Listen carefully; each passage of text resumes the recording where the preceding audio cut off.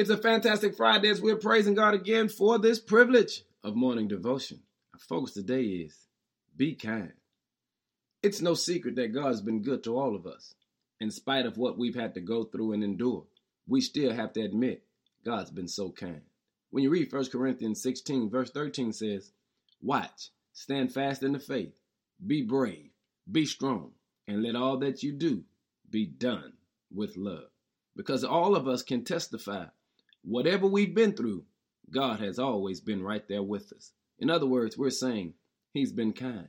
And family, since He's been so kind to us, we've got to pay it forward and be kind to others. In other words, you've got to understand the power of kindness. You see, everything you have is because God has been kind to you. And God wants you to understand, to whom much is given, much is required. So Paul says, watch, stand fast in the faith, be brave and be strong. And whatever you do, do it in love. In other words, trust the fact that it's okay to be kind to somebody else. You can never lose by being kind. And I'm challenging you today. Find somebody that you can be kind to today. Pay it forward. Buy them lunch. Buy them breakfast. Just pay for them getting their yard cut. Help a senior out. Do some act of kindness today.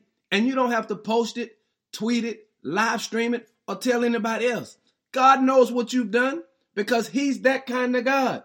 He sees everything. But you got to be willing to be kind to somebody else because God has been kind to you.